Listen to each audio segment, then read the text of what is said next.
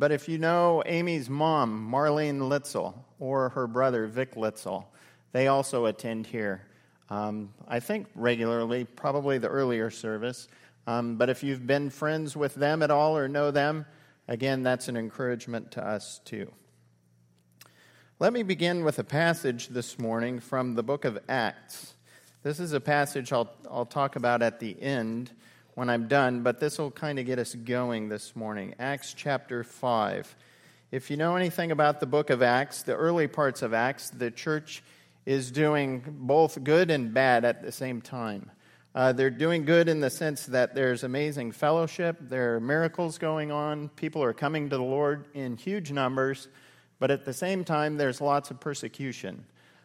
There are people that are hating on the Christians, and there are good reasons to stay away from becoming a Christian too. Let me read this passage to you. The apostles performed many miraculous signs and wonders among the people, and all the believers used to meet together in Solomon's colonnade. No one else dared join them, even though they were highly regarded by the people. Nevertheless, more and more men and women believed in the Lord and were added to their number. Again, that's a passage I want to come back to after telling you a number of stories this morning, and a very important passage for the work that we're involved in. First, let me begin by telling you our story, Amy and I. Some of you may know us from way back. I can kind of see some of you out here. And other of you may not know us at all. So let me give you a little bit of a background. Amy grew up here in Huntington Beach, and she attended Edison High School. She grew up Catholic, but she was invited to a high school social event here at church. And when she came, being a Catholic, she was surprised to find that young people loved God and they loved the Bible. And that was just a shock to her. So when she had turned her life over to the Lord, she ended up attending Biola University as an intercultural studies major with a goal of becoming an overseas missionary. And I think anyone who knows Amy and I know that Amy, from the earliest days, was dead set on being a missionary. That was her calling. That was her being. That's what she was all about. You could not mistake her for anything else. I, on the other hand, grew up in Cyprus. I went to Cyprus High School, and I had a friend in high school just shortly after high school. His name was Scott Hemd, who was killed in a car accident. And he was a Christian, and that's what began my trek, looking for God and looking for a church. I attended the Beach Point the first time to play trumpet in an Easter cantata with Gene Bryan. He actually called Long Beach State and got hold of somebody who couldn't come at the last minute, so they sent me. And I played with the choir that week. And after that, I was invited to a youth group event by Jerry Kiyomi, and I ended up staying. I mentioned I attended Long Beach State. I was a math major, worked at McDonnell Douglas, which was McDonnell Douglas at the time at the Long Beach airport, and I had no real idea what I was going to do after I graduated. Okay, for those of you keeping score, Amy was leaving to be a missionary, and I was not. And that doesn't work out very well if you like each other. From me to you, if you are a young person here, do not try to figure out who you're going to marry and what you're going to do with your life at the same time. I'm serious when I say that. Those are probably two of life's biggest decisions you can make, who you're going to marry. That's a life decision. And then when you're thinking about what to do, of course, you can change occupations in life, but when you're young like that, just out of college, looking for what you're going to spend your time doing, you really want to get it somewhat right. And trying to make those two things fit together so that one works with the other, that's a tough thing. If you know Taylor and Heidi, who have just been sent out by the church, I think they had a similar experience, and I think what they would tell you is they had very good counsel from friends, from pastors, helping them to know that this was really what they should be pursuing.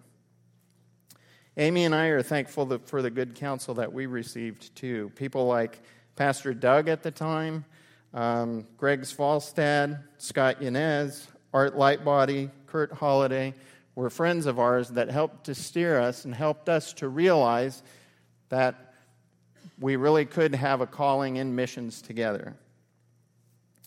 Why Bible translation, though? Bible translation is an interesting, unique ministry in the world of missions. Let me mention this slide really quick. We're with Wycliffe Bible Translators. If you don't know that organization, it's an organization that's committed to doing Bible translation in the world in minority languages that do not currently have a Bible.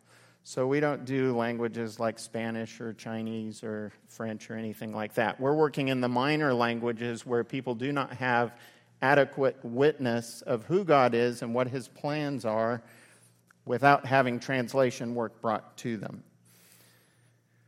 In Wycliffe, we believe that the Bible is God's word to us, something that everyone should be able to understand in their own language. Wycliffe's mission is to see a Bible translation program in progress in every language, still needing one by the year 2025.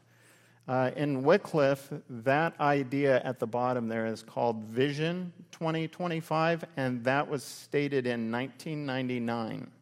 And the idea is that we would continue to work towards sending new translators into languages that do not currently have the Bible or portions in their language so that we would have a strategic way to reach the world. But again, why would anyone choose to become a translator? For Amy, she was at Biola in a study abroad program in Morocco.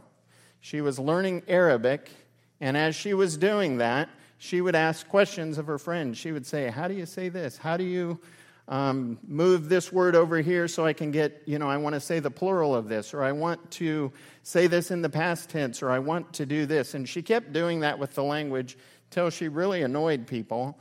And then they would say to her, you know what, you ought to join Wycliffe, because that's what they do there.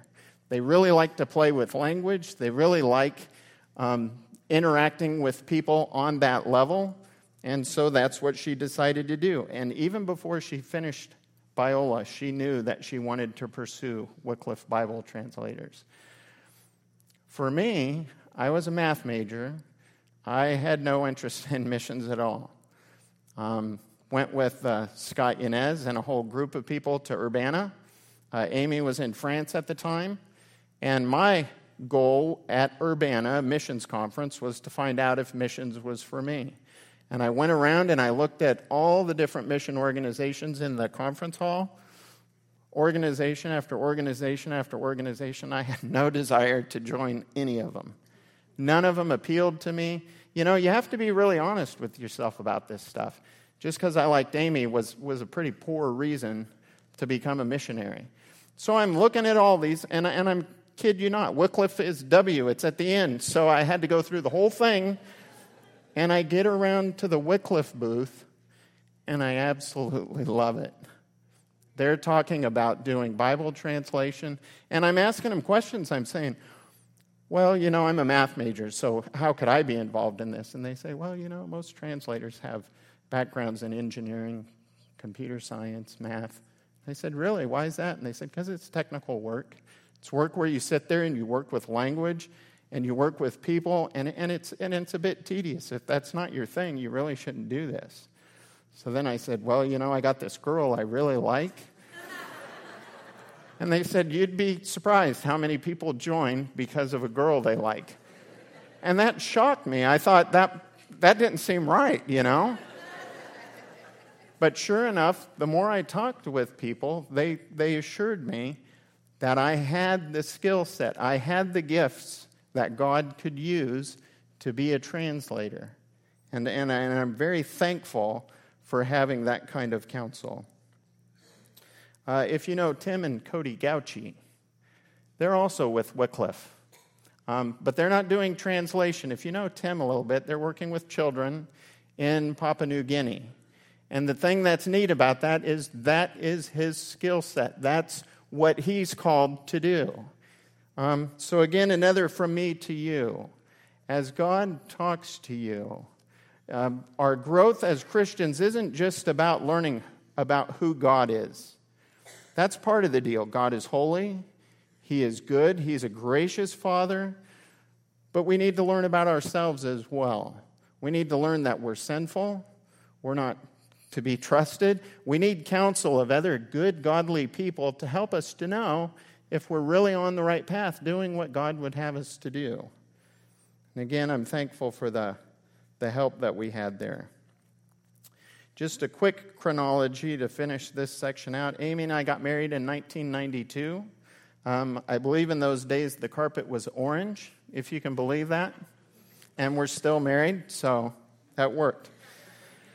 I did my linguistic studies at Biola, like Amy did back in 1993. We moved to France to learn French in 1994. You might say, well, hey, that's a pretty cherry job. And it is, but you have to learn to speak French to work in French-speaking West Africa, which is where we work. So in 1995, we showed up in Niger, West Africa, to work with the Manga people. Skipping ahead a little bit, I just told you a little bit about our story, but I want to explain to you a little bit how this involves Beach Point's story too. In 2003, Beach Point was looking into how they could support work that was going on with unreached peoples. You know, I wouldn't say it was a buzzword at the time, but it was that kind of thing where churches were really looking to be more strategic with their missions outreach, so that they weren't just giving money to denominational interests, but that they were really targeting, if you will, projects that involved unreached people. And it seemed reasonable at the time that Beach Point would team up with Amy and me because we were working with the Manga, a group that was unreached. You know, there's no need for everybody to go to different groups. Why don't they just team up with us and we can work together? So there's a motion that Vic Gordon, Bill Stafiri had a part in this. Ron Roundtree came up with this motion for what Beach Point would do to help to reach the Manga people. The motion reads that First Baptist Church, Huntington Beach, Fountain Valley, which is what Beach Point was called at the time, formally adopt the Makori as one of the unreached people groups, and that we commit ourselves not to abandon this people group until they're strong enough as Christians to be able to start other churches within themselves and beyond. And the idea of this is that they would invest energy, trips, whatever was necessary to help the work that we were doing so that the Manga or the Makori people would become a reached people rather than an unreached people. Well, we keep talking about stories. As you know, you're in the middle of the story. Pastor Bill, Pastor Ken have been talking about the story of the Bible, a 31-week survey of the Bible, Genesis to Revelation. And they've each talked about it in different ways. I heard Pastor Bill say at one point, the story is like a giant puzzle. And you have all these pieces in Scripture, and God's taking these pieces and He's putting them together. And sometimes we look at a piece from the Bible and we say, wow, I don't know how that fits in. That's kind of a mess.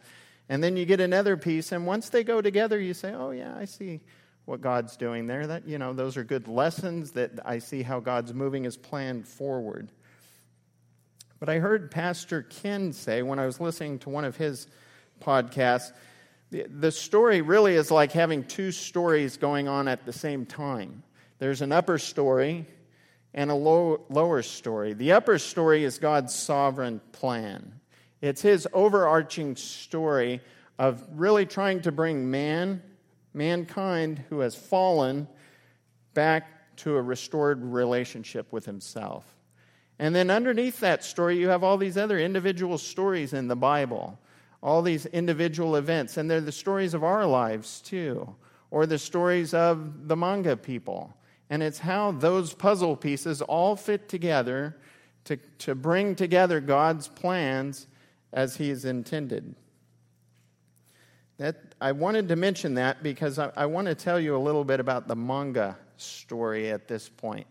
And it's important to understand a little bit about the manga before I talk about translation or any of the work going on there, because they're a unique people group. First thing you need to know about the manga people is that they're a Muslim people group.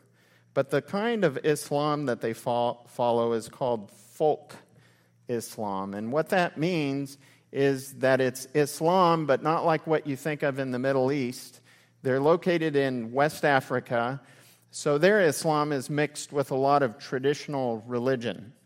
If you're in the marketplace, you might see a little kid who's wearing an amulet, and the amulet that he's got around his neck, they took to a local fetisher who's done some sort of spell over this thing so that the kid will be protected from the spirits.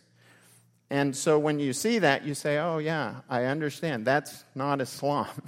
Islam doesn't teach that, and they know that that's not Islam, but it's part of their larger worldview. So it's really this folk Islam variety that they follow. But even with that said, one of the things that the manga people will say about themselves is they are entirely an Islamic people. Statistically, if you read in anything that catalogs this kind of thing, they are 99.9% Muslim. There's a saying up here that they'll say, to be Makori, or manga, is to be Muslim. In manga, it's Andi Amagaye Adinde Islam. And that means we are manga people, our religion is Islam. Let me tell you a quick story so you understand their mindset on this. One day we're working with a guy named Ladan. And Ladan's this 60-year-old man, 60 plus. He's probably 5 feet and a little bit. And he's sitting there at the table, and we're doing back translation in the book of Acts. Back translation is where you ask questions to try to get from them what they understand. Ladan didn't do any of the translation work, so he's got no idea what things are supposed to mean. And that's a good person to ask so that you can find out if the translation really is communicating what you think it's communicating. Well, we get to a passage, and the word that's coming up in this passage is the word Gentile. And I think, okay, this is good. We'll have Ladan tell us what the word Gentile means. You can't really ask directly like that. But as you read things and you kind of get a feel for what they're understanding, then you kind of slide that in there and you say, what about this word? What does that mean to you? So we said to Ladan, what is Gentile? And a Gentile is a person who doesn't believe in God, does not follow God.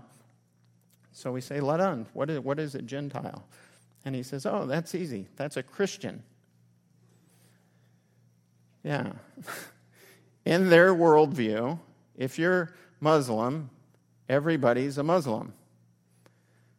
If you do not follow God, then you're a Christian, if that makes sense. So everybody sitting around the table, you all kind of laughed hesitantly, but they all burst out laughing. They thought it was hilarious. And you're sitting there and you're going, okay, I understand, because to you, hearing the word Kurdi means a Gentile, a pagan, somebody who does not follow God. And so Christian for you is a synonym. I get that. Another thing to understand about the manga people is they're sedentary people. In the world of anthropology, you can be sedentary or you can be nomadic. If you're nomadic, you move around, you pick everything up, you travel all the time. If you're sedentary, you just stay there. And the manga people are the sedentary people. And the reason why it's important to understand this is because people who are sedentary tend to look down on the people who are nomadic. Because if you're nomadic, you have animals and they're grazing and you're dirty all the time. And the people who are sedentary, they're there and they see these other people coming through and they just disdain them. They don't like their dirtiness. They don't like anything about these other people. So the manga people are a very proud people. They think quite highly of themselves, and they don't think very well of other people around them. Another thing to note about the manga people is that they're highly illiterate. They're in Niger, West Africa. There's a literacy scale in the world where they rank countries for how they're doing educationally, and Niger regularly ranks right at the bottom. Their literacy rate, if you go to a local school and learn to read in French, is about 10 to 15%. Now, the problem with that statistic is you can't just say, 10 to 15% are illiterate. This has to do with education, too. Even though people might learn to read French or in their own language, that doesn't mean that they're very well educated at all. And we tend to find that among the Manga people, book learning is not really their thing. Now, there is a portion of the society, about 30 to 40%, that learn to read Arabic. And the reason they do this is because they're Islamic. And the Quran is only available, they don't translate the Quran, there's no Wycliffe for the Quran. That's in Arabic. And so the Manga people, they want to learn to read the Quran too. They send their little kids to Quranic school and they learn how to read and write the Arabic characters. Now, the problem is they don't speak Arabic. So they learn to read a language that they don't have any comprehension for. One time I'm sitting in the market and I see this Quranic, a Quranic school really is just a little gathering. It's not necessarily a building, but it's a gathering and all the kids are sitting around the imam who's teaching them. And they're writing their verses, right to left like this. And they're showing them to the imam and he's explaining what he thinks it means.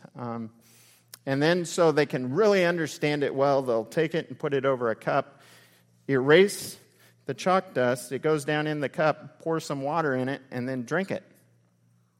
So they can internalize the message. So I think I mentioned before that they're highly illiterate and that their education kind of goes with that literacy rate. I like to mention at this point when I talk to people, we think in the Bible when we talk about passages that talk about people are in darkness, what that means. Spiritual darkness means that we don't have access to God. But there are lots of varieties of darkness in our world and how people live in actual darkness and misunderstanding and have no idea that this idea of comprehension of a language. So they're Muslims and they're treating their own writing really as magic, if you think about it. That they can somehow do this and God will bless their efforts in some way. The last thing I would like to mention to you about the Manga people, though, is where they live. I've mentioned they're in Niger, West Africa. That's really near Nigeria. And if you're familiar with Boko Haram, this is where they're at. The Manga people are a Kanuri people group. That's their larger name. It's a dialect of Kanuri. And Boko Haram is in Kanuri territory. Over the past 15 to 20 years, more than 20,000 people have been killed by Boko Haram, and more than 2.3 million people have been displaced from their homes. The situation's so bad that no missionaries currently live in that area because it's just a death sentence to live there. Let me get back to some of the other stories. First, before I mention that, though, I keep saying manga, and we keep saying Makori. Have you noticed this?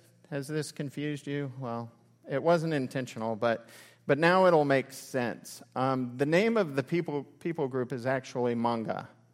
And I'll say it all the time, Manga, Manga, Manga. And the problem is when you're with an organization, a Christian organization working in a part of the world that is Islamic, and they have terrorist organizations openly operating there, you tend to not want to associate your work with that place so that you wouldn't put people in danger. So our organization has asked us that anything that we publish, that we don't use the word manga. So we came up with the word Makori, And so when we say manga, we mean manga. And when we say Makori, we mean manga. Right.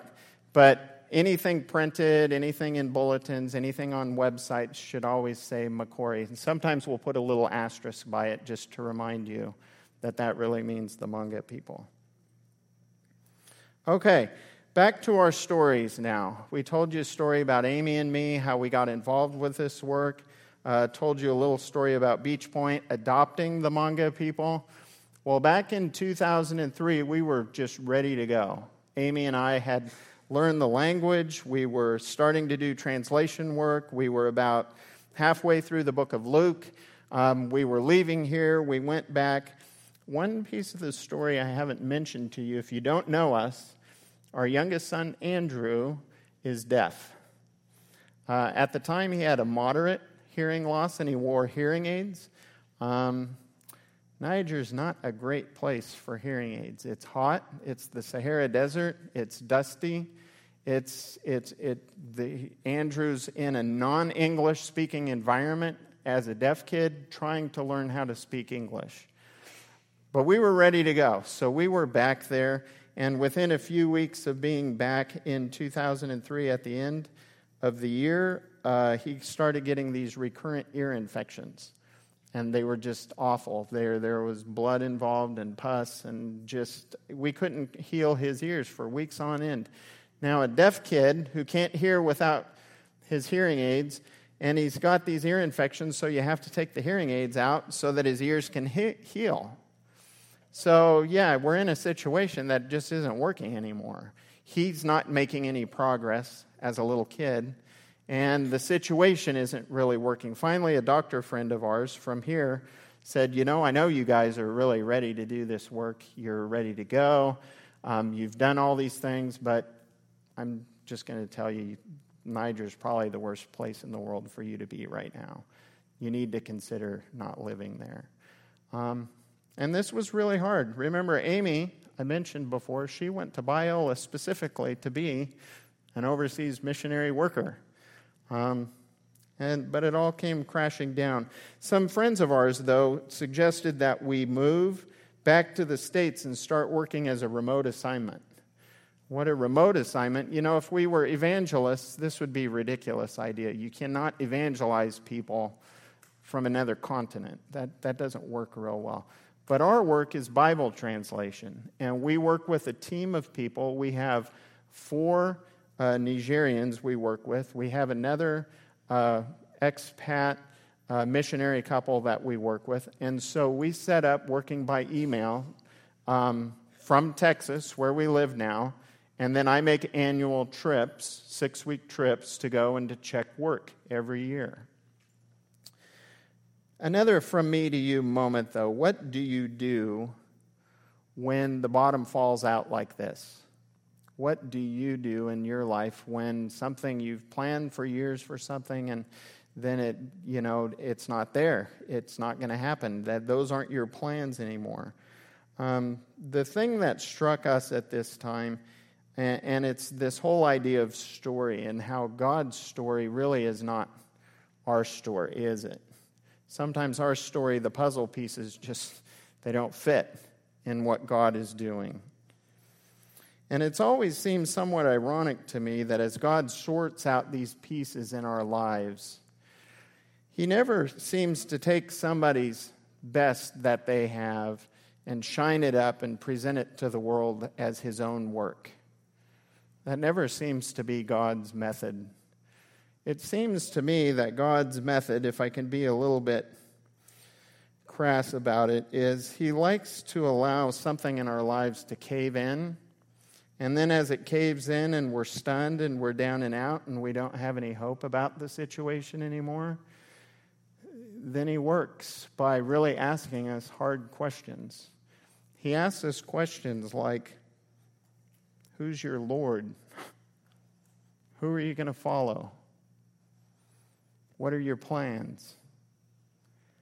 And we had plans. We had really good plans. We thought they were the Lord's plans.